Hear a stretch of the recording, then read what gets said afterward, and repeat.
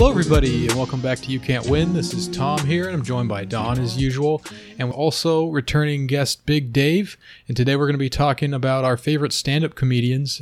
Each of us have picked two, at least two. I'm going to kind of cheat. I got three here because one of them is a little obvious. So who wants to start? Maybe Dave, you want to start with one of your picks? Hey, sounds good. Thanks for having me back, guys. I appreciate it. Obviously, I'm going to pick number one. He's sort of a meme on Twitter now, but Norm Macdonald, Canadian, very dry, pretty much the basis of a lot of the humor that me and my buddies always thought we were similar, that dry humor. When he was on Weekend Update for SNL, that to us was like the greatest thing ever. Like when we saw Norm Macdonald, we never heard of him before then, but when we saw him on a Weekend Update and he would do the OJ jokes, Yeah.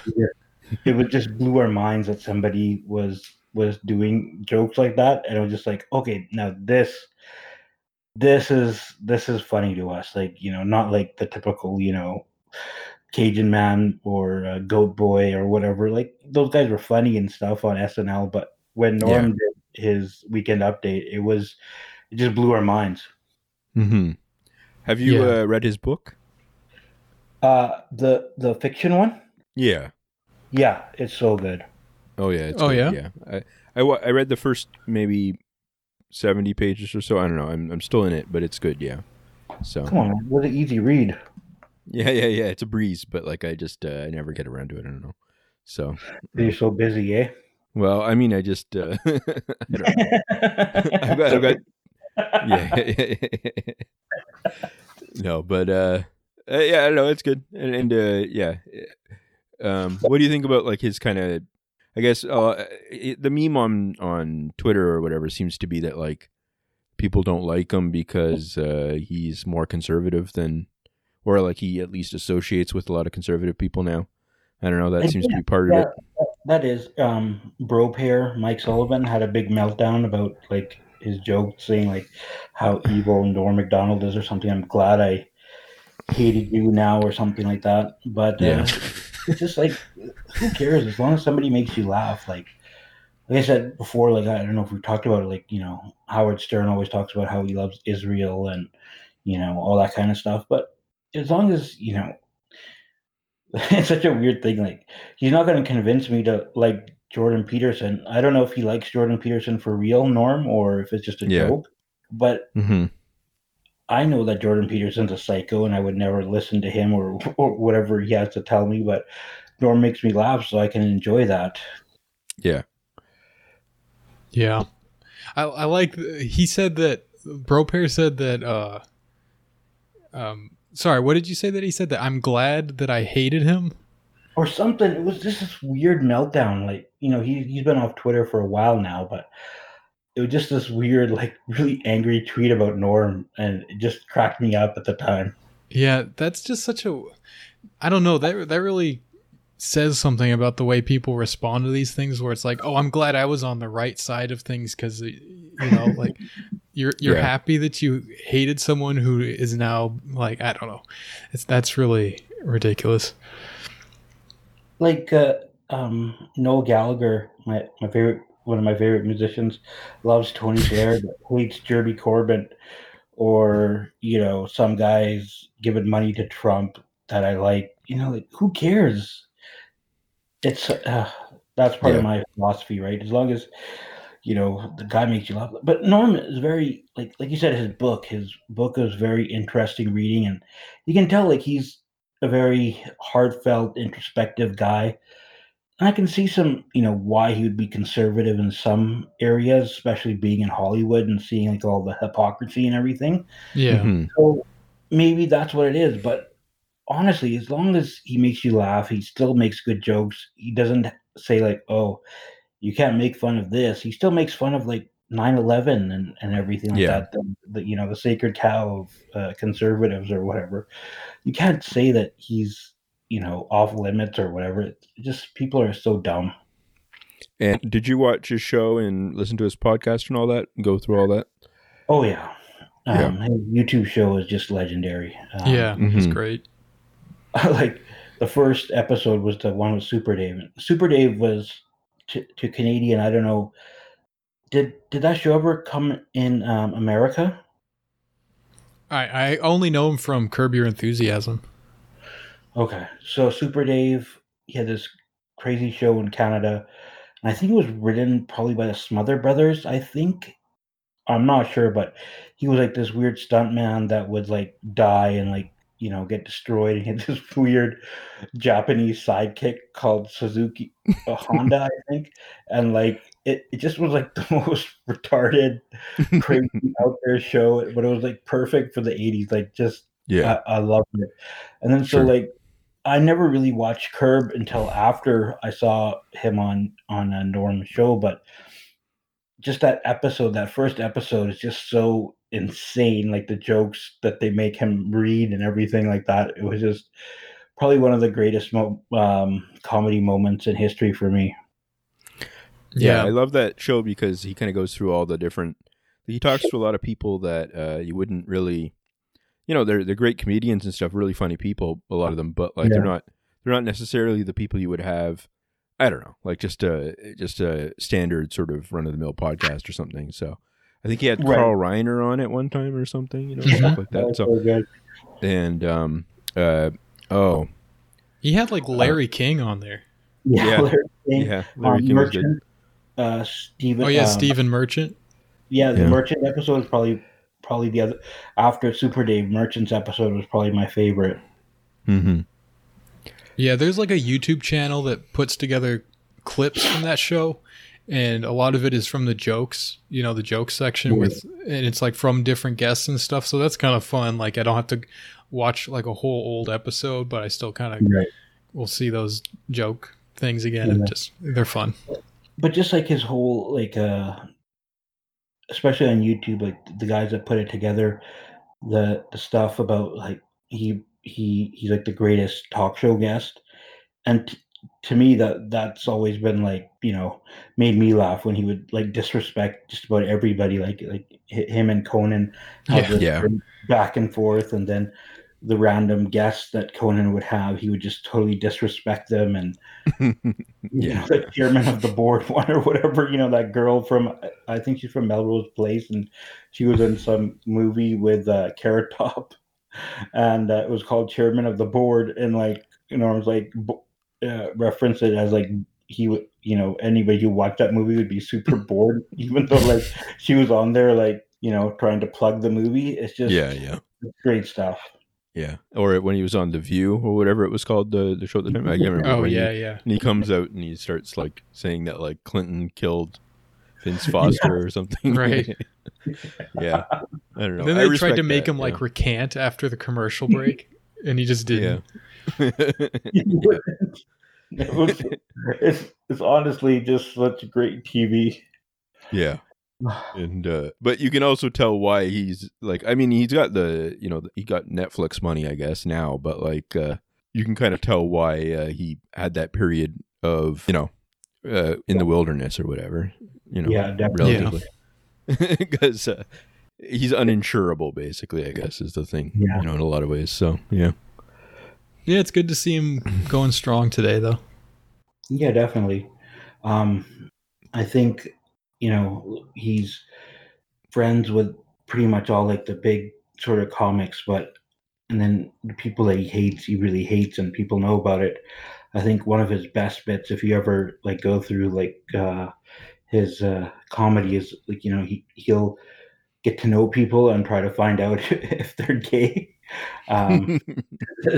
Like Howard Stern's stylist, his name's Ralph Sorella, and everybody thinks that he's gay, but he's always said he's straight. And Norm's like, I had my hand on his lap for about 2 minutes and he didn't move it, and he's like, well, that means he's gay. Like, if some dude put his hand on my lap, I would have moved it right away. But Ralph just left it, and Ralph was like, I thought it was just some weird bit or something. It's just super fun.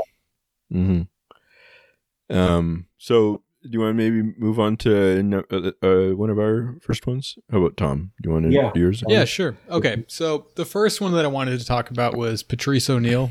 I know that's maybe an obvious pick for anyone who knows me, but I feel like I just kind of have to go with that. He was so good. Yeah, Patrice was. I think he's one of the best like ever. He's just so hilarious, both in his like stand-up routines.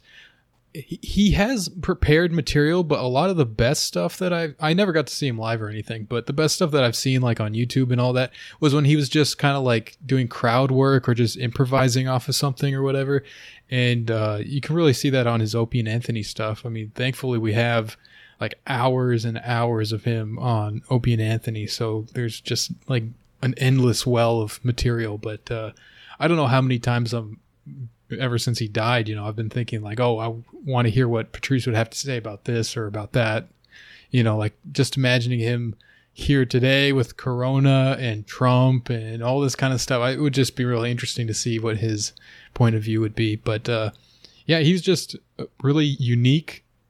I definitely don't like agree with the way he thinks about things, but I always like to see how he looks at things, because from his perspective, it's kind of like he has some logic, right? And it's always funny, and he was an intelligent guy, but also just a very like a different person. Just no one was like him, and I don't think we're ever going to see anyone exactly like him. So, and it's interesting. Like I was listening to on Gervais. Bill Burr was on with Gervais on this one Sirius show that Gervais, Ricky right? Gervais does. It's like, who's Gervais? That's his name. Is that him and Patrice and a few of these guys?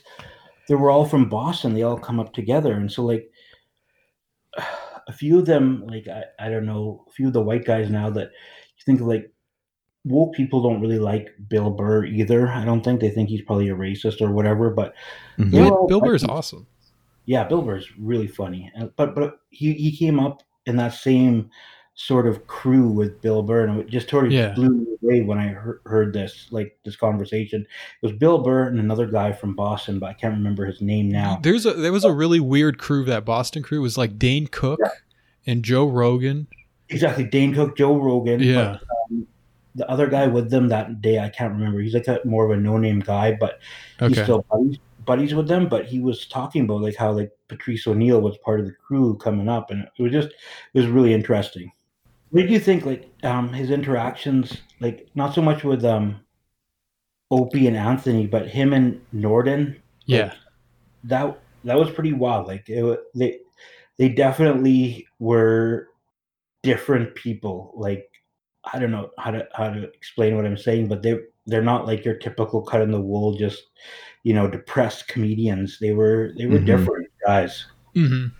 And then the two of them together really added up to something special. I think a lot of times, like I will go back and watch or listen to that clip of them talking about like Independence Day and Face Off, like all the time. That just cracks me up. And I mean, he had good rapport with like a lot of different people, with Louis C.K. and even with like Anthony Cumia and Nick DiPaolo. Him and Nick DiPaolo going back and forth on like racial like politics and stuff is so funny. So funny. Colin Quinn became a total Quanon guy, QAnon or whatever. Is he? Yeah. I guess that's kind of shouldn't be that surprising, but yeah, that's funny. He had a show on Sirius for a while. I'm a Sirius guy. I'm old. I'm in my car all the time, so I get Sirius. But he just went off the deep end about like I don't know if it was Hillary Clinton or something like that, but he just went off one day and talking about Agenda 22 and stuff like that. And the next day he was gone. He should come on our show. He's talking about all the same stuff. He was great on Tough Crowd. I think like Nick is very funny.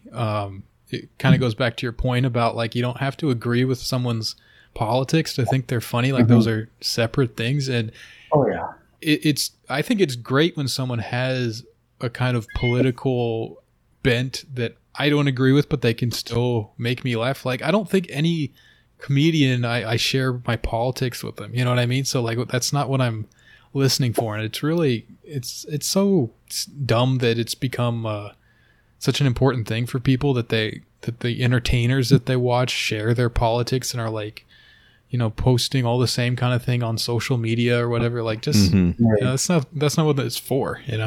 Do you think that he would have been able to sort of like do you think he would have sort of dealt with this new reality where you kind of get slotted in either this sort of you have to fit the left-wing sort of model all the way down, or you have to sort of reject it, but then kind of, in the model, you kind of reject it, but then kind of buy into its own little package of beliefs. I feel like he wouldn't be able to, he would try to navigate between that. I think maybe he would kind of be lumped in immediately by the sort of woke crowd as being, far right maybe or whatever in their mind. But then I feel like he wouldn't fit there, right? He wouldn't really.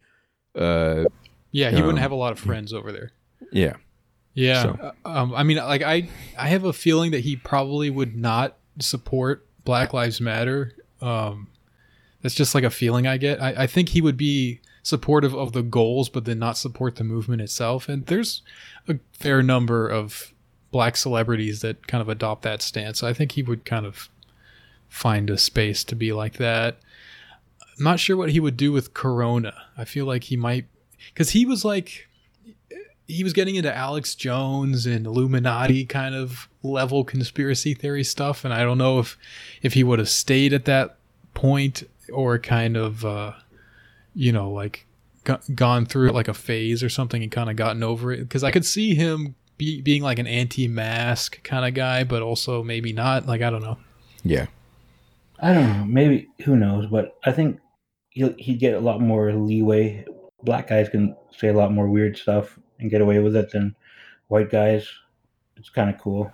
I rock that line a lot on Twitter. I can say a lot more than some of you whiteys can. Yeah. Not get canceled. Yeah. Maybe that I'll transition to my first pick then, which would be Cat Williams. Oh, nice. Yeah. Cat Williams is great. Because and I don't know if you ever listened to his albums, like actual things, but he in some of them he includes like little clips of him just chatting about comedy writing and stuff. Because I guess he's like, that's who's gonna listen and to the actual thing instead of, they're usually the live taped performances, whatever, and then he just has a little thing about, and it sounds like him just driving to the mall or something. It's like kind of just recorded. He's just driving around in his car or whatever, talking about stuff. And it's funny because it makes the album kind of uneven because he's got, he's very high energy, high power. And then he kind of he dips into this kind of talking about it. And it's really worthwhile to listen to that because you can just tell how much it's interesting because he puts so much effort and energy and stuff in it. And I think he almost feels like amazed that other people around him don't do that. Like that's kind of his attitude a lot towards other comics and stuff. And I mean, he's not like, he obviously spins off and does stuff that he probably shouldn't a lot of the time, but like in the actual bits, you can just tell like it's just he goes anywhere that he wants with a lot of it, kind of thing. And then that's what's interesting about it too, because he has like a long bit on one of his albums, more recent ones, I think, about like atheism and how like atheism is the dumbest idea he's ever heard and stuff, and and it's just stuff like that. Like you would never really get that from just like I don't know, like if you come up from like the UCB improv kind of stuff or something, you wouldn't have like a 5-10 minute bit about like how not believing in God is crazy or something, like it just. And then his most recent special for Netflix and stuff, I think the first 10 minutes or so are just about Jacksonville, Florida. It's not, it's like kind of just stuff like that where it's like, I really like that, but I like, just entertainer kind of stuff. You know what I mean? He's like very much like there to make people laugh as hard as they can kind of thing. And I respect that at some level because, when I write jokes, it's mostly more like, that's kind of funny or something. You know what I mean? It's not like it's not like someone buckling over crying or something. So yeah. Yeah, you're more of a Far Side kind of a style. It's just that energy he has and everything, and like you said, those skits where he talks about working on the jokes, and he comes across so different. Like, if you ever go into like his other interviews where he's like talks about how much he loves kids, and he like has a million kids, and he adopts more because he just loves kids and he just wants more kids and everything. He's a very different guy, but that lived experience or whatever, and like just his whole like persona, it's so cool, like how somebody can make that. Like, I think like Norm is very just himself, Patrice is himself, whereas Kat has the two personas, right? Mm-hmm. The guy on the stage that's this pimp daddy or whatever. Yeah. And then there's like the guy that's off the stage, like Yeah. he works at his craft in a different way, in that he builds this sort of totally different alter ego that goes out on stage, whereas his real life he's totally different. Whereas Yeah. the other guys, Patrice or Norm, it's sort of like their whole life, they don't really switch off. They're always kind of Mm-hmm. same people. Yeah. And just, I mean, even just physically, like, Cat Williams on stage, he's just pouring sweat about halfway through already. Yeah. He's just so much puts into it. And then, and I mean, it's also funny. He's willing to make fun of himself a lot too, which is, I mean, it's sort of like, it's necessary for his role. A lot of like, sort of maybe mainstream comics make fun of themselves a lot, but not in sort of like a, biting way, or not like, I mean, it's kind of like more like foibles of dating and stuff. And, like, I got a small dick, or I'm so depressed, or whatever. But Cat was different. He like attacked himself. Yeah, and he has that. I think in after one of his kind of media explosion kind of things, he had like, I think in his next special he said something like, "There's a lot going on in the world today," and he goes, "There's a lot going on with me specifically," kind of thing. And yeah, that's one way to put it. Yeah, like But you made that joke, like how like, I don't know, like I would say, would Cat Williams be the last guy that was like this very aggressive stand-up comic that like now, like if one of those stand-up specials came out now, like people would be like, oh my god, we got to lock this person away and he's evil, like, or something. But like back in the 80s and 90s, stand-up specials were so aggressive and angry and saying like, I'm gonna kill my wife or something. But now it's very different. Like, people would be really upset if that happened. Yeah, I said that, like, if Netflix special nowadays, it's like, I get anxiety at work and on dates and with my, when I at the store and all that, just like a list of them. And then I was like, comedy CD in the 90s was like, you should be able to kill one woman in your life, but only once in your life. That's pretty much where I don't know. There's this kid online. He's really funny. Thomas, his Twitter is like Leon Killer or something like that. Oh yeah. Leno Killer, I think. Yeah, and he made that joke 2 weeks ago that if you spend $500 at Hooters, you should be allowed to kill one of the waitresses. Yeah. And people lost their minds. Honestly, there was so many people that said that, like, oh wow, this is typical most leftist. Like, nobody even knows if this guy's leftist. They just say that, like, because they always say that. Yeah, it's always this like, is the typical leftist. Like, oh, leftist, is he just wants to kill a woman? That's his goal or something like that. It just, honestly, like all the replies to that are funnier than the actual tweet. Yeah, he just it's funny. Yeah, they don't. There's no subtext. There's no, it's just people think that you're just directly calling for like female genocide or something. I don't know. It's like, it doesn't make any sense, but yeah. Most people don't want to kill their waitresses, no matter how restaurant. Yeah. Typically not. Yeah. Do you want to do maybe your second one? Would be Bernie Mac. Yeah. Hell yeah.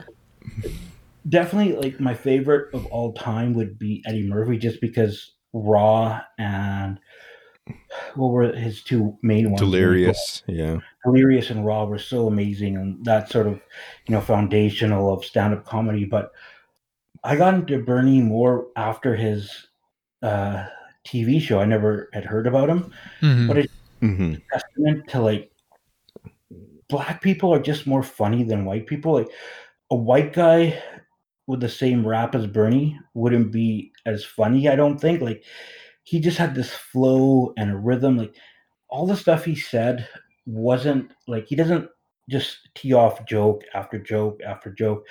It's about the delivery and his personality and just the way he weaves it together. To me, I love that. I just, that larger than life person. I ain't scared of you, motherfuckers. I ain't scared of you, motherfuckers. Like that to me was like so. I just really loved it, and all his stories were just so crazy and wild. Like I don't know if like his TV show was built on that. I probably don't even remember much of his TV show, but like his famous like comedy routine about like taking care of his sister kid because his sister is like probably a crackhead or something, and like family's different. If you're black, you gotta take care of everybody's kids. If you're doing well, you gotta take care of the kids. And he's just so funny. Like I really it really made me understand like that idea of like attitude and bringing that all together and just having a story to tell more so than just joke after joke. Yeah. Have you seen the documentary about him? There's like a documentary that like one of his relatives did. I think maybe his daughter or something. But it's good because they've got like clips of a lot of people talking about him and stuff. And because he died when he was 50, I guess. So that's pretty young. So it was funny because they had a few little good stories in it. Like he was in Ocean's 11, and that was like a huge get for him, I guess, because he had like a few things that he was doing. He had a few things before that were kind of pretty big and stuff that he did well in. The basic movie he did, which was, it was pretty awful, but it's still funny. He had his TV show, but Ocean's 11, it was so good. Like his character, like was hilarious, and it was just like perfect casting. So what they were saying is that like he said earlier in his career, he would try to go get parts in Hollywood and stuff, and like try to get like roles, and they would say we don't like how you speak. They're like you kind of speak in a certain mumbly kind of way of because he does the little says things very very quickly and kind of mumbles it along and gets through it, and then and so they wanted him to speak differently, and it never really worked, right? Like he never got the part because of that kind of thing, right? And then after Ocean's 11, they said that, and during that, they said, no, don't change the way you speak because that's what we want. We want you doing you kind of thing. And that was kind of a funny transition point in it, I guess, right? Where it's like, you can't, people are saying, you got to change. And then one day they're like, no, you're perfect how you are kind of thing. Yeah. So I don't know. When do you think those big suits are going to come back from the Kings of Comedy tour? Yeah. NBA drafts from 10 years ago. Sure. But do you ever like Bernard the Entertainer and all those guys from Kings of Comedy, Martin Lawrence, and all of them were funny, but like Bernie was just to me different. Like just the way he could rap and like just talk about normal stuff and just make it funny. Like just the way he could just start talking it would just make me laugh. Just his delivery was so funny. Like I just was totally like every time I'll throw on like one of his like skits or something, and just his delivery like always makes me laugh. Like I think that's a key part of all these people we've mentioned so far is like their delivery is what makes it. Like if you just read what they said on a piece of paper without hearing it in their voice or whatever, it just wouldn't work. Like even someone like Norm, who's very understated compared to like Bernie Mac or Cat Williams, like that's what makes it work. That's really important. You like imagine like some guy from Twitter, I don't know, like, who does videos that I don't know, maybe like say Hassan Piker, the guy from Young Turks. Can you imagine him reading some of Norm's jokes? Like nobody would ever be like, what the fuck, right? Yeah. That's just first guy that popped into my head. I don't know. Listen to this with on. It's okay. Don't get mad at Tom. Yeah, Turkish brothers got to stick together. Yeah. Yeah, he was good. Bernie Mac was also good in Head of State. Like he like that Chris Rock movie that kind of went nowhere, I guess. But like, he was a supporting like role. Every Chris Rock movie. Yeah, well, I don't know. It was fun. It was actually a funny movie. There was like a great scene like that always stuck to me in my head. Like when the white people heard that the black guy was going to win the presidency, they like the West Coast people, because like all the people on the West Coast, there's like this big stampede of people voting against the black guy. Yeah, and you got to think that like in 2003 when it came out around then, like it was still wild, the idea of like a black president or something. Like, right. It just didn't seem so. A lot of the jokes in the book, I don't even know. I mean, in the movie, I don't know if they. I don't know. I watched it again recently, and it was so funny. Like, there's a speech in it that Chris Rock gives that, like, it's about like how, like a populist left kind of speech that he gives. Yeah, definitely. It's still better. It's better done and better presented than 99% of actual liberal political speeches, whatever, Right. So, wasn't John Jewett in that one too? I can't remember. Isn't Stewart like his like political guy? I can't remember now. I'm trying to. I don't think so. No. Okay, maybe he's a different remember. Yeah. So. Bernie Mac's my second guy. Yeah, I had one thing I wanted to ask you guys about Bernie Mac. You know the whole "I ain't scared of you motherfuckers" thing. Do you know the story behind that? There's kind of a cool story behind it. No, go ahead. Okay, so this I heard from a Donnell Rawlings appearance on a podcast or something like that. Yeah. So I guess he was there. Donnell Rawlings is hilarious and could go on this list of people for me. So I guess this happened at a army base in Korea or Japan or something. I think it was Korea. And so what happened was they were slated to do 2 nights, and the guys on the base, there wasn't a lot going on. So they showed up for the first night and they loved it. Donnell was there. Bernie Mac was there. There's a few other guys. I think Doug Stanhope was one of them. Mm-hmm. But they were going crazy. They loved it, right? Like they were really like dying for some entertainment, and this like really fit the bill. So they loved it so much they came back the second night. But it was all the same people, right? It's all the guys from this army base, and the comedians going up don't really realize that it's the exact same audience. So they do all the same jokes, and they're listening to this, and they kind of start booing, and after a while they start going really crazy, and they're just like just loudly booing over the top of the comics. Like they can't even get a word out through a microphone. That's how loud they are. And there's like a fight breaking out, and it's just going completely crazy. Like people are throwing chairs and stuff like that. So Bernie Mac comes out there, and that's where he does the whole "I ain't scared of you motherfuckers," and then he starts doing his whole thing, and that's where that came from. And he got him. He won him back. Like they loved what he was doing, and they completely won him back. So that's pretty cool. I can see that. That's because they, comics have like their 45 minutes or 10 minutes or whatever their time in their heads. They don't have any room for anything else. So obviously, like, they're used to like, if you book the same city, there's always going to be a different crowd every night. It's not the same people coming back, but on a military base, it's totally different. Yeah.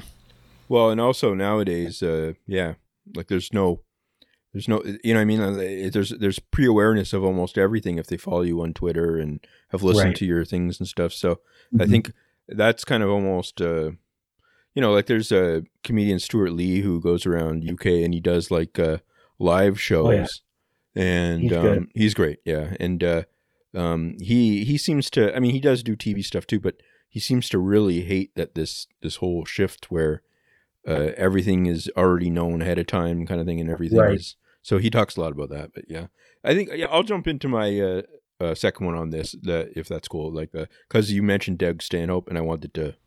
Yeah, sure. Go ahead. And so Doug Stanhope is another one where he was one of the first comedians that I listened to his albums and really was like, oh, this is just.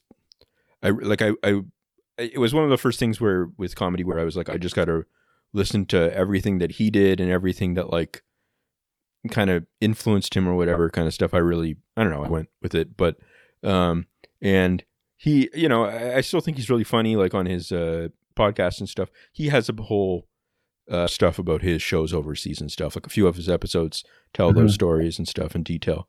And I didn't know about the Bernie Mac part, but he talks a lot about. I may be wrong about Doug Stanhope being on there because Donnell told a few different stories, so I might be confusing that. But well, I just know that he with Bernie though. Yeah.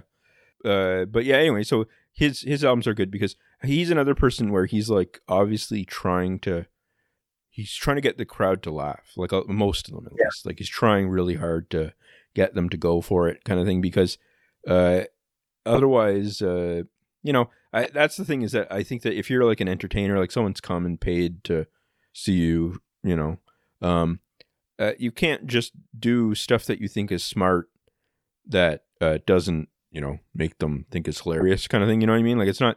There's sort of like a contract there where you're like, okay, well, if I'm, even if I'm some army private or whatever, maybe not army private for Doug Stanhope, but like, if you're some person that doesn't have a media career or something and is just a random sort of civilian person in that mind kind of thing, like then you want to be able to show up, laugh, and if you think a bit beyond that, that's fine. But so he's great with that because he, he'll go gross out stuff and go all over and stuff, and that's, I don't know, I really like that because it's like I still think he's really, he's one of those people that takes ideas and kind of pushes them in strange directions, but he also does a lot of the funny sort of like life stories, like things that happen to him and stuff, and pulls them in strange directions and stuff. I don't know. He just seems like a nice sort of like, he at a very, very early age, he decided that he knew what he wanted his life to be, and he's just made it that,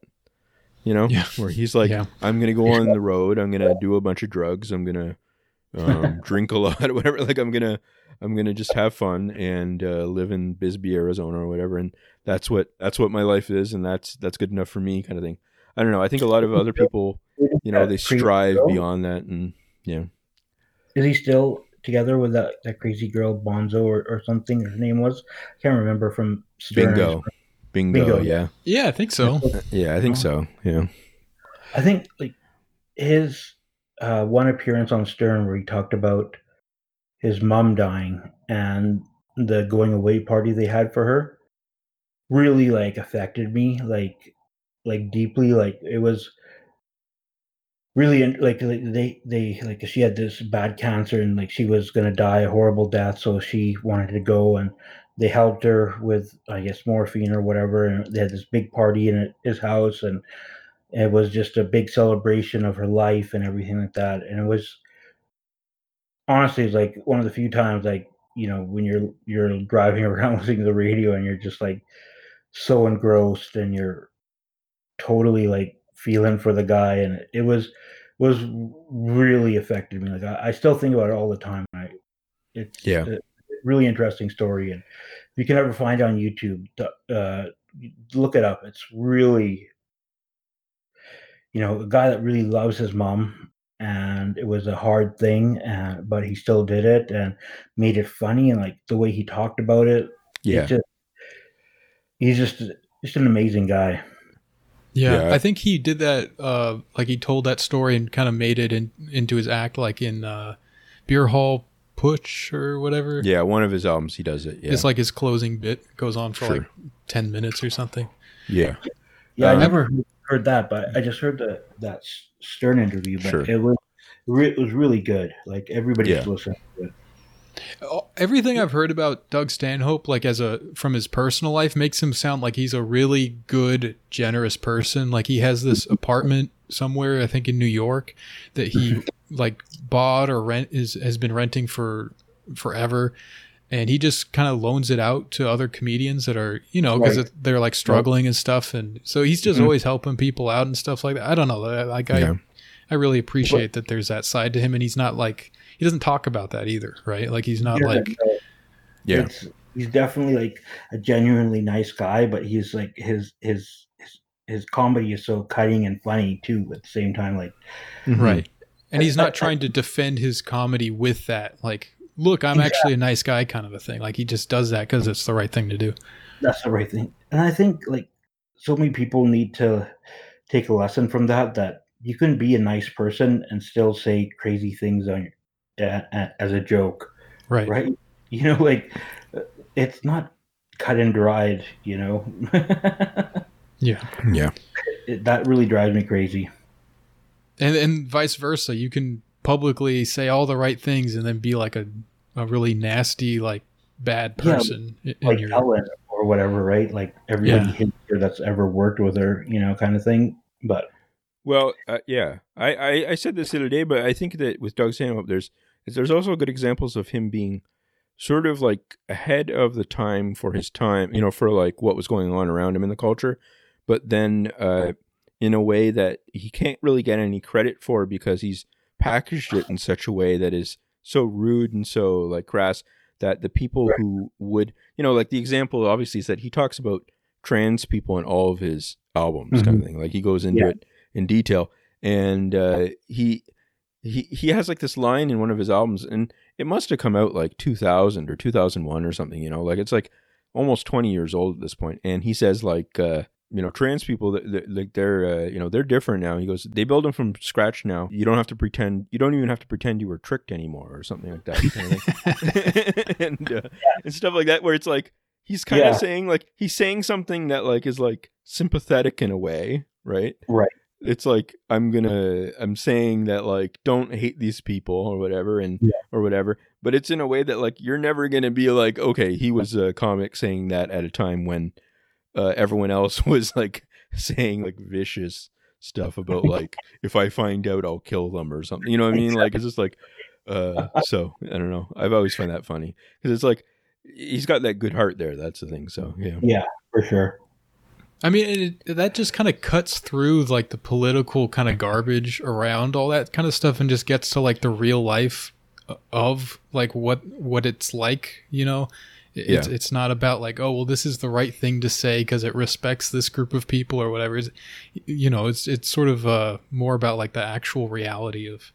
Right. I just wonder, like, what do these people really think? Like, are they actually mad? But genuine people, when they make genuine jokes, and you can understand, like guys like Doug Stanhope or, you know, Patrice, Norm, they genuinely care about people, and that comes across in their jokes eventually. Like there's so much horrible stuff that they'll say, but at the same time, I just wonder, like, how do people not sort of see that? Like they just focus on you know, the more evil side of things, whereas, you know, like you gotta understand that, you know, there's more warmth and everything in the whole overall skit or whatever.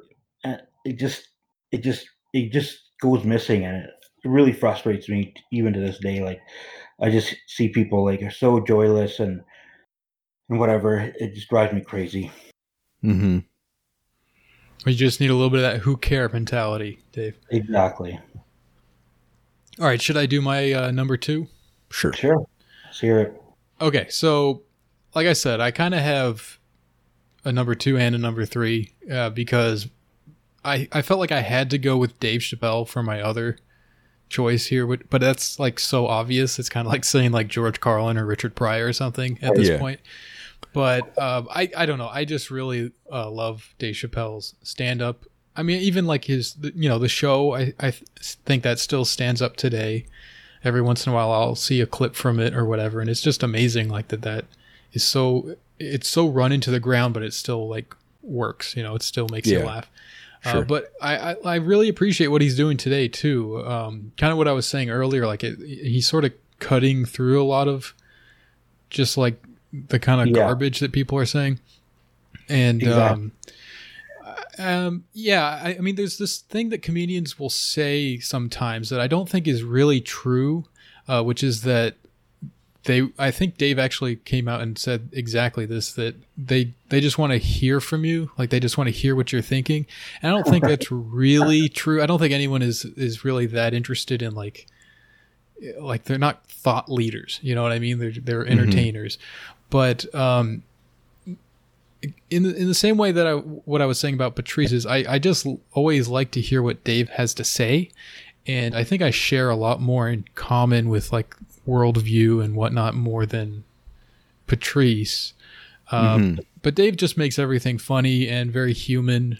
And you can, like you've been talking about Dave, like he also has that sort of like very obvious kind of warmth and, you know, behind everything. It's just very clear that he's just trying to appreciate like the whole of human experience and kind of like put that all together and show like the funny side of everything. And Right. yeah, Like, you know, like going to like the old stuff, like, you know, like me and my buddies will still quote it to each other every day. Like, you know, the whole, you know, it's great drink or, all that kind of, stuff. And it's just so funny because like, it's a different culture and he's sort of educating us on culture and, like the whole thing about, guys jerking off on the bus and stuff like that. And you never see that up in Canada or whatever, but he's so funny and like the show is so funny and everybody, quotes it and stuff like that. But you get like those once in a lifetime comedians and he's definitely compared to the guys that, Norm's hilarious and so is Bernie Mac, but Dave Chappelle's like a once in a lifetime guy, kind of like, Eddie Murphy does, or maybe you would say George Carlin or whoever else, but like just a once in the lifetime kind of like the funniest person in the world almost. Yeah, I would say so. I think he's probably up there. He's also sort of like matured over his career too, which is kind of rare in some ways. Where he, he's taken a different role now in society, even like where he's got this like gravitas to him, where he's like almost like elder statesman kind of thing or something, where he's like, okay, here are things that I've seen in the culture that I don't understand and I'm confused about, and I want to talk about in a way that other people aren't, or something like that. Right. And that's very useful, I think. And it's also like it's the only way that he can kind of keep growing, because otherwise he would just like his other earlier albums are really funny, and his sketch stuff is good, but then this is kind of like a new way of doing it. And I think it's interesting also that how much anger that's generating, because a lot of people don't like that because, I don't know, maybe they think it's pretentious or something, or just like harmful because it's like old man syndrome or something. But I really appreciate it, even when it's some of it is not, in terms of like the joke writing and stuff. Sometimes it's not perfect, but like it's still like the actual parts where he's making like arguments about stuff, and I don't know, and like is just compelling. Like you can't. I remember when I watched that 8:33 thing, I went to turn it on, and I was like, I'm gonna watch like a few seconds of this or whatever, and then maybe watch the rest later. I just basically stood up and watched the whole thing right on the way. Yeah, just grabs you, and you've got to finish it, man. Like, he's so intense about it. Yeah, that was a really odd thing to watch because it's still him and using his voice, even though he's talking about like this really serious stuff.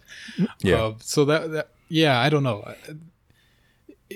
I think compelling is the best word for what he's doing today, because it's someone worth listening to, and even when it's not quite on or whatever, it's still like it's very interesting. So something about just his goofy voice, like saying things that are serious, it kind of like strikes me as funny. I don't know. Yeah, he's got another great voice, but at the same time, like I don't really like non-funny soliloquies from comics. Yeah, because I don't like that preaching. But the 8:33 or whatever it was called, it was you just couldn't turn it off. Like just the way it came out, like the way Yeah. he delivered it, it was different. I don't know. It was really good, and I think that shows a guy like just like at the apex of his powers. He understands his voice, his inflection, and all that kind of stuff. And Mm-hmm.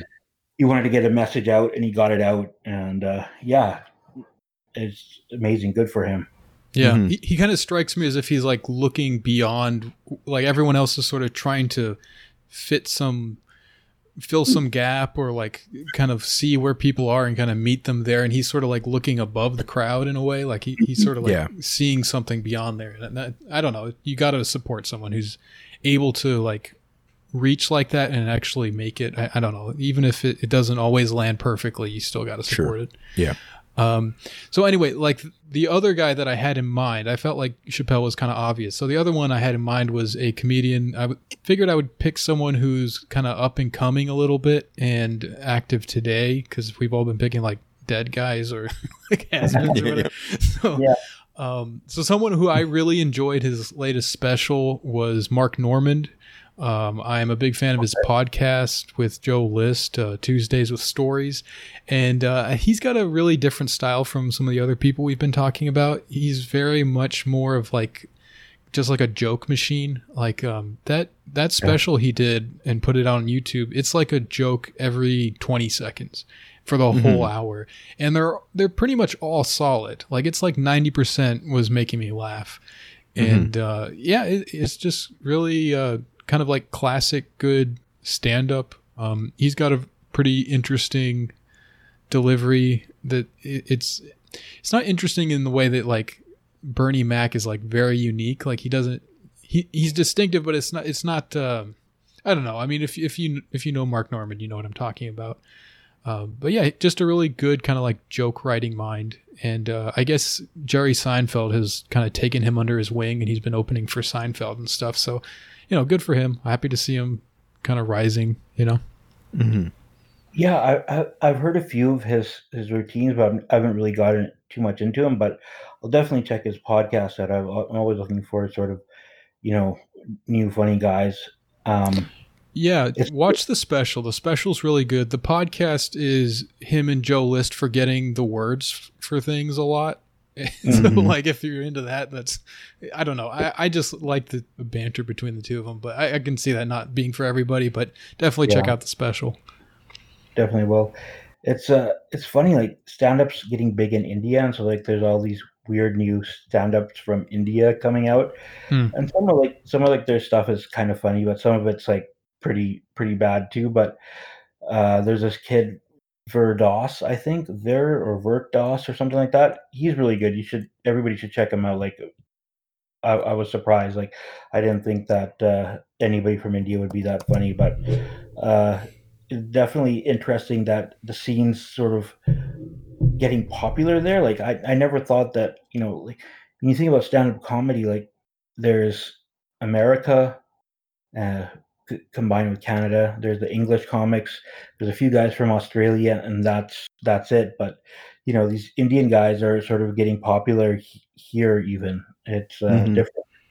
Oh yeah, I'll check that out.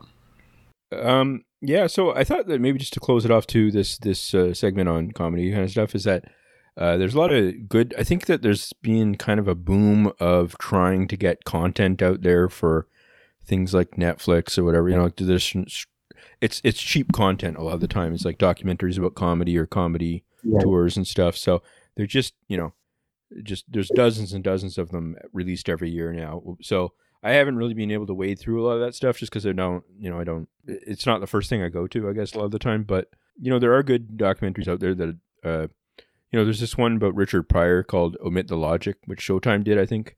And it talks about his life growing up and stuff. And I don't know, I find that it makes it a lot more relevant and sort of like human to me and stuff when you learn a lot of the details of it and stuff and how, it's just great because it talks a lot about him growing up in like extreme poverty basically, and then going through the whole having all the problems in his life and stuff. Like a really different guy.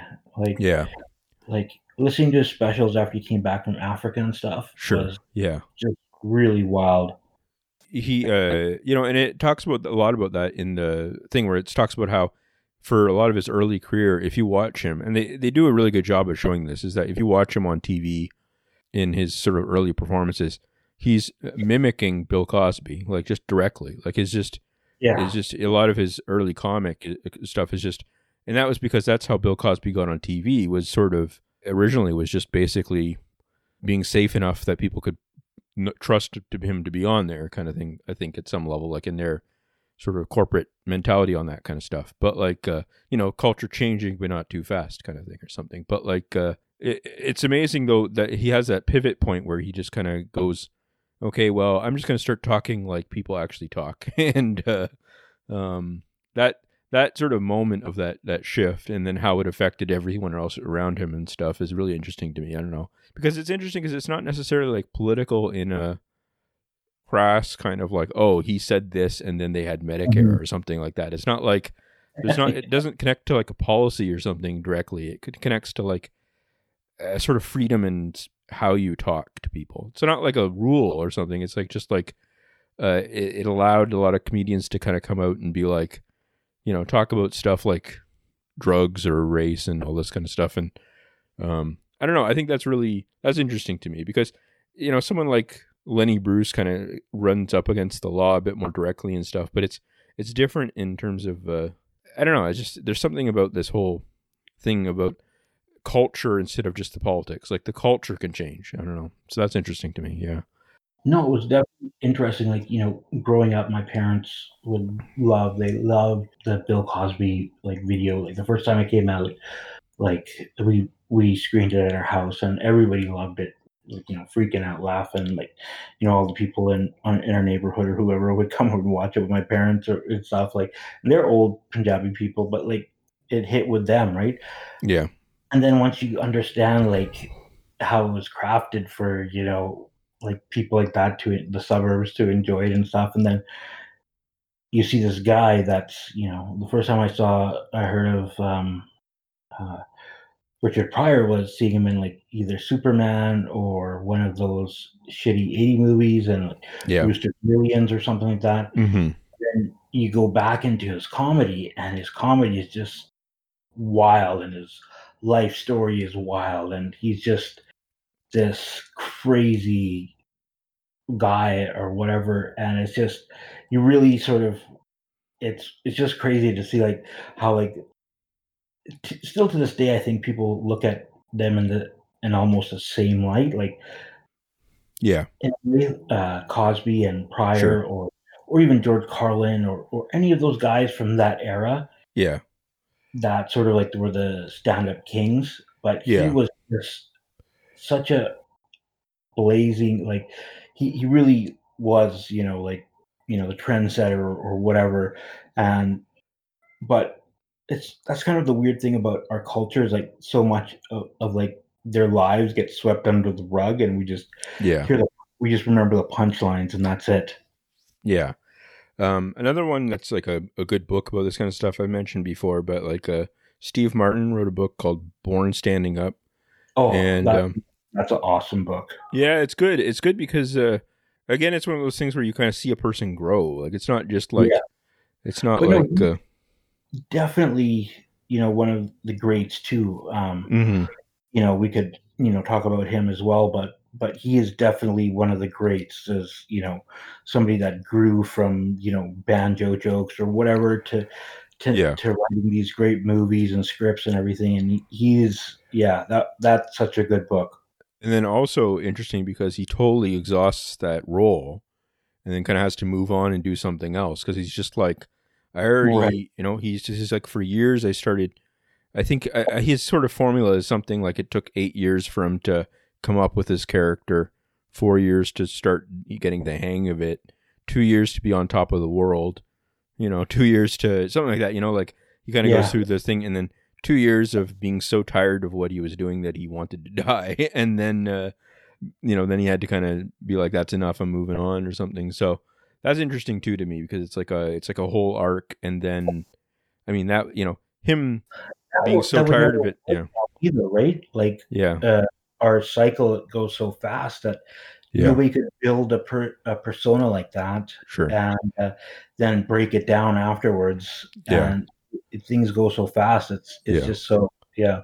And also, I mean, the years when he was exhausted and kind of like done with it was, I think that was be like 84, 83 or something probably, it's like he's still alive. So it's like, obviously like almost half of his life is after that moment. So it's kind of interesting that way too.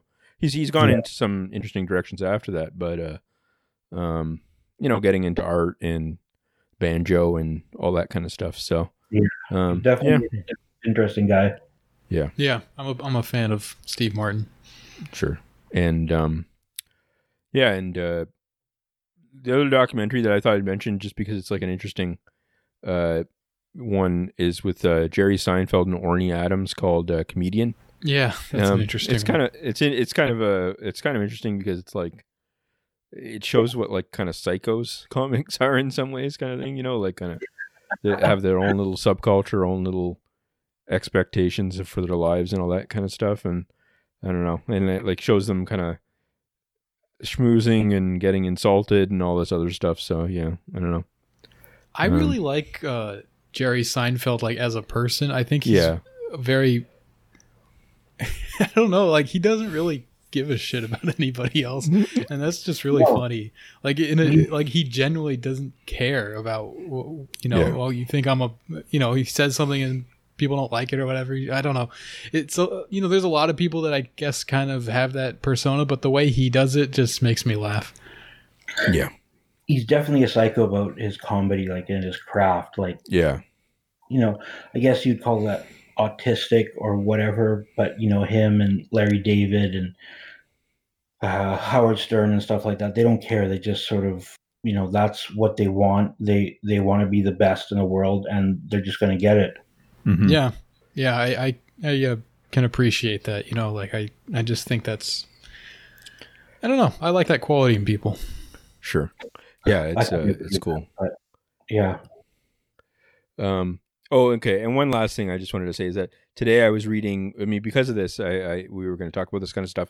I was listening to. There's this guy named Larry Wilde, who is he's a comedian and stuff, but he's kind of like, I don't know. He just kind of compiles a lot of stuff. A lot of it is like kind of jokes and all that. He interviewed in the '60s, I guess, a lot of top comedians. And they're all on Spotify, all the or iTunes or whatever, his albums of all these interviews, and they include people like Woody Allen, and he asked them. I don't know how long they are. I think it might be like an hour or 2 hours or something, at least. Like they're pretty in-depth interviews about their comedy writing process and stuff.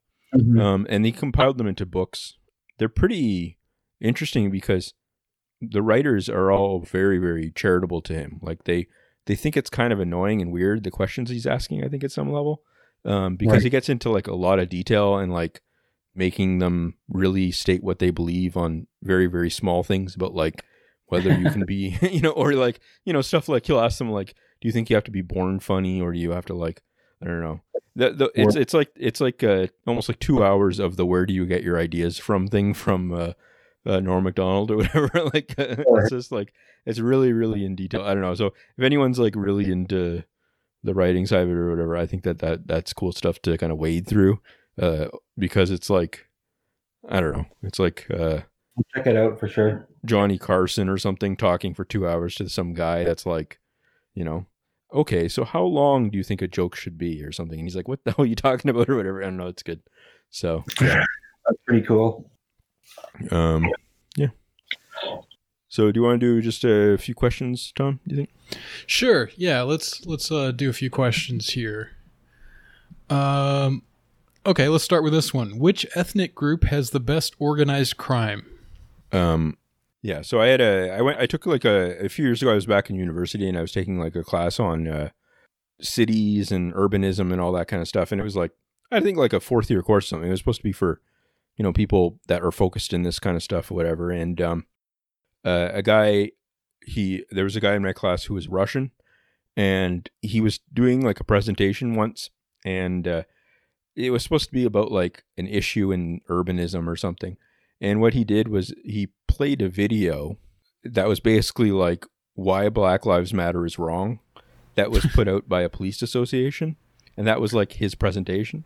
He was like, here's a video I found online about this. Anyways, one day he said to us that we were talking about like crime or something like that, and then he was explaining to us why Russians would much rather set up car accidents to pretend that they're injured.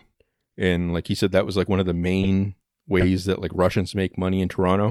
And he was like, it was kind of funny because he was like claiming that like his own ethnic group was all criminals. He was like, no, this is just the way it works. We're Russian. We would prefer crime to actual jobs. Like and it was kind of funny because the professor, who's I love, the professor's great. She was just kind of like, well, I guess maybe like everyone was kind of like not knowing what to do. And she was kind of like, well, maybe in the future we can do a class about stereotyping, and then just moved on. It was like, that was like her solution to him being like, oh, no, Russians are very intrinsically criminal or something. And I was like, oh, that's good. Yeah, so I'll go with him. I'll always go to like the Yakuza, I guess, because they haven't been like totally cocked like the mafia got cucked in America. So I feel like they still like run stuff in Japan, but I don't know. I haven't really looked into it too much. Yeah, I think you got to give it to the Russians in terms of who is kind of winning that game. I think they kind of took things over. They're kind of the mafia in America now. Yeah, I mean, there's also a kind of an interesting thing about organized crime in Israel, and however you want to kind of define that. They're all Russian. Yeah, right. Like, because there's a lot of connections to different other nations and stuff where that kind of, that's just an interesting kind of intersection there. But I think in terms of who's my favorite, I think I got to go with, I mean, also I should say the Mexicans deserve a shout out here for the cartels. I mean, they basically took over the whole country at this point. So there's something to be said for that. But I'm going to go with Albanians just because they seem like the craziest ones. Whenever you hear like a crazy story about like mafia guys or whatever, it's always like some Albanian twins with knives or something that like, just like rob a bank and like, just swim with a bag full of money through a river or whatever. I don't know. That's kind of old school and fun. So I'll go with Albanians. Cool. All right. What do you think of David Graeber? A lot of people are talking about him now that he died recently. So I'll kick this one off. I read his book Debt and I enjoyed it a lot. It's not like the most well evidenced piece of history ever or anything like that, but it's just kind of an interesting read, and I appreciated a lot of the kind of like props that he gives to Muslims for figuring out a way to make credit work in a way that isn't like financially exploitive and stuff like that. So it's kind of cool reading. I don't have any knowledge. He's pretty who care to me. Like, I think people read too many of those kind of books. They should probably read more fiction. Okay, but well, some people would argue that Debt is fictional. So yeah. Don especially, I think he needs to get more into fiction and politics. Okay, I accept that criticism, and but no, I really liked. I read fragments of Anarchist Anthropology or something when it came out, and I enjoyed that because he just, I don't know, he seemed like a nice sort of like thinking things through from a very abstract base level kind of thing instead of going along with the culture. He spent a lot of time, I guess, in Mozambique, and he was saying that like he would say stuff like how the government basically didn't exist to people. Like they thought it was just like some random thing that came into your village ever so often and like barked orders or something like that, but had no real relationship to their lives and stuff. And I think that's important because I think a lot of Americans assume that their sort of system of government exists everywhere in a very straightforward way. And if it doesn't, it's just there, but like worse in some way kind of thing, like if they imagine China or something, it's just the American government, but like not democratic or something. And it's like, people are so different in a lot of places that like, it's like, I don't know. I think that's interesting. He also wrote a book that's like 700 pages about him being embedded in like a group that dressed as clowns for a direct action protest. And if he's that, he's willing to write that kind of book, that shows that he's not like going for cheap fame or something kind of thing, like it's not like he wasn't really, he was in demand as a writer, but like it was also like he just kind of did things that he thought were interesting and stuff. So I think that's cool. And he got extremely angry online all the time and blocked about. Didn't he interact with you at some point? Yeah, at one time he said that he had like a thing in his book where he said that like no social movement has been ever created by a PhD except for Marxism. So then I said to him that like I said to him that he created the second one when he invented Occupy Wall Street, and he was like, I did not invent it. Please don't say that, or like stuff like that.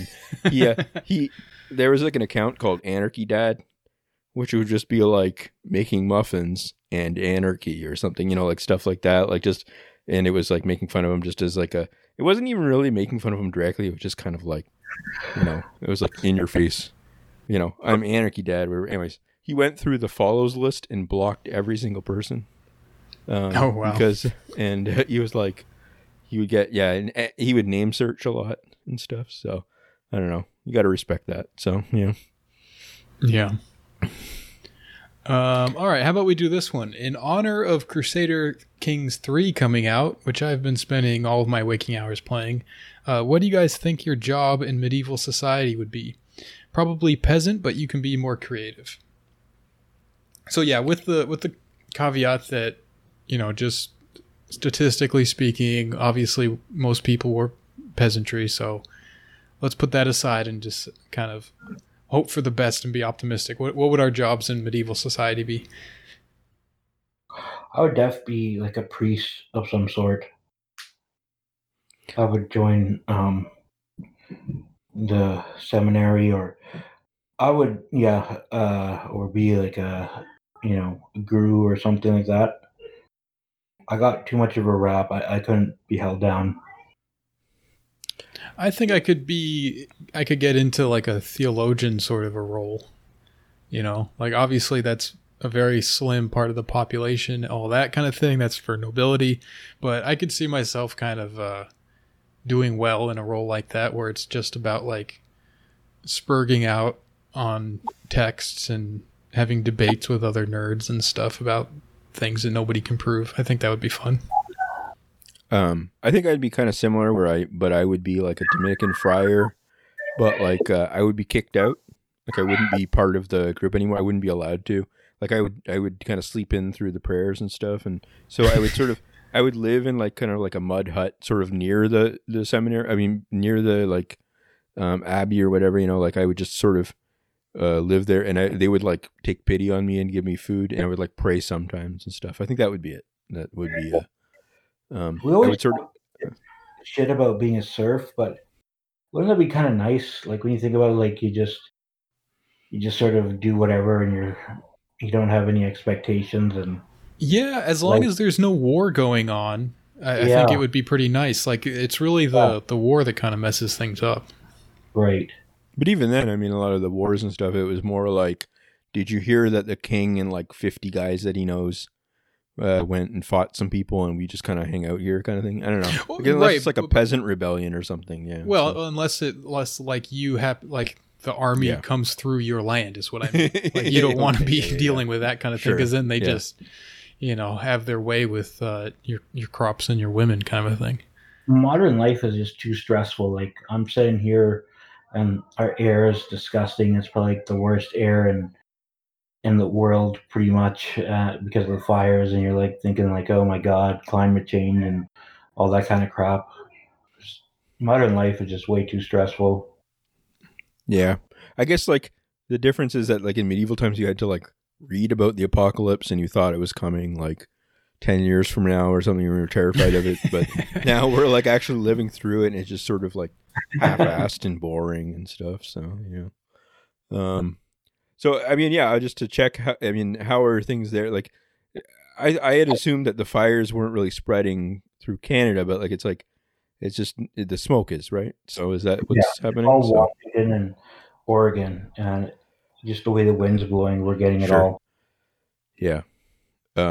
Is it enough? Like, I know people in LA that are just like bedridden basically because they can't like function. But it's not that bad, is it? Or is it just not great? Imagine it would probably be close to that if it stays for a few more days. Like, Okay, only been like 2 solid days of this, so like sure, where you wake up and it smells like a campfire everywhere. So it's yeah, been 2 solid days. If it goes for a few more days, then people will be suffering. sure. Um, is there any chance that the fire is going to spread to you guys? Like, is it that? Is I it don't that think it so. can't go that far? I don't know No. how that works, or like it's okay. Well, I don't know. Stay safe. I don't know. We're pulling for you guys, but more than the Americans, obviously. Like I don't, Yeah. whatever happens to them is like sort of a bed that they've set themselves. So They we'll just deserve it. yeah. All right. This one says, "Should I become a black man?" I don't know what that process would be, but let's just assume he's got it figured out. Is there surgery for that now? Yeah, I don't know. Like I said, let's just assume he's got it figured out, and let's talk about whether that's a good idea or not. I think that it might be a little bit. I don't know. Your insurance rates and stuff might go up. Maybe pick something a little bit easier way into it. Maybe go kind of like Filipino or something like that. Something that can ease your way into the POC lifestyle and then see how it feels, and then maybe move on to the, if you want to go all the way, you can make that decision later, I assume. And you got to do it very early so that people will understand. Like, you've got a whole history of being a white guy up until this time. Yeah. So how you erase that? It's impossible. I was imagining that they would like greet him at the hospital all nice and everything, and being like, oh, welcome, and being all like helping him and preparing him stuff. But then as soon as they're done the surgery, they're like, you're not getting any pain medication. Get out of here or whatever, so. Handle it. Imagine there's like a hospital that is doing this, and it's not like any surgical procedure. It's just like a nurse comes in with some shoe polish and a brush. Yeah. Okay, speaking of those fires and stuff, someone said, "Do you think the fires on the West Coast could be the work of several or perhaps only a single djinn? There have been a few signs that people have noticed, and it's worth reading up on." I tend to take the position of skepticism about djinn activity, and unless it can be kind of demonstrated that there's no reason to think otherwise, I'm going to say that I doubt that there's djinn involved. I think we screw things up for ourselves pretty well on our own, that we don't need to blame djinn for things. They have their own thing going on. There's enough evil. There's enough retardation and evilness in the world that we don't need to blame it on djinn. It's just your bros. Like, it's some retard who was driving down the highway and threw a cigarette out the window. Yeah. People are too lax with that kind of stuff. Yeah. And there's a follow-up question here. Is it true that one can see the smoke from Chicago? Well, I couldn't tell you because I haven't been outside since it started, so I don't know. I don't think so. Okay. Well, thanks for coming on, Dave. That was fun. And I love coming on and talking to you guys. We're all bros, and I'll try and come on again soon. We got to talk. We'll figure out something else. Yeah, we got a lovely message the other day from someone saying, please have Big Dave on again more. And, yeah, people love Big Dave. Appreciate it. We love it. I'm going to start smoking, though, so my voice gets cooler. Yeah, raspy and all that. So, that's a good idea. Yeah. Sure. Take a shot before. Yeah, I definitely got a nerdy voice, so I'm going to start smoking, I think. All right, sounds good. We'll check in with you next time. You start smoking a pack a day, and we'll see how it changes. Okay. All right. See you guys. All right. See you, Dave. Have a good night. All right, guys, thanks for listening. If you like this episode and you'd like a second episode of You Can't Win every week, you can subscribe to our Patreon for that, and you will also get access to our Discord where you can chat with us in our community. Don't forget that we also have a Curious Cat where you can send in those anonymous questions that we answer at the end of the episode, and that is pinned to the Twitter account of the podcast. Thanks for listening, and we'll catch you again next week.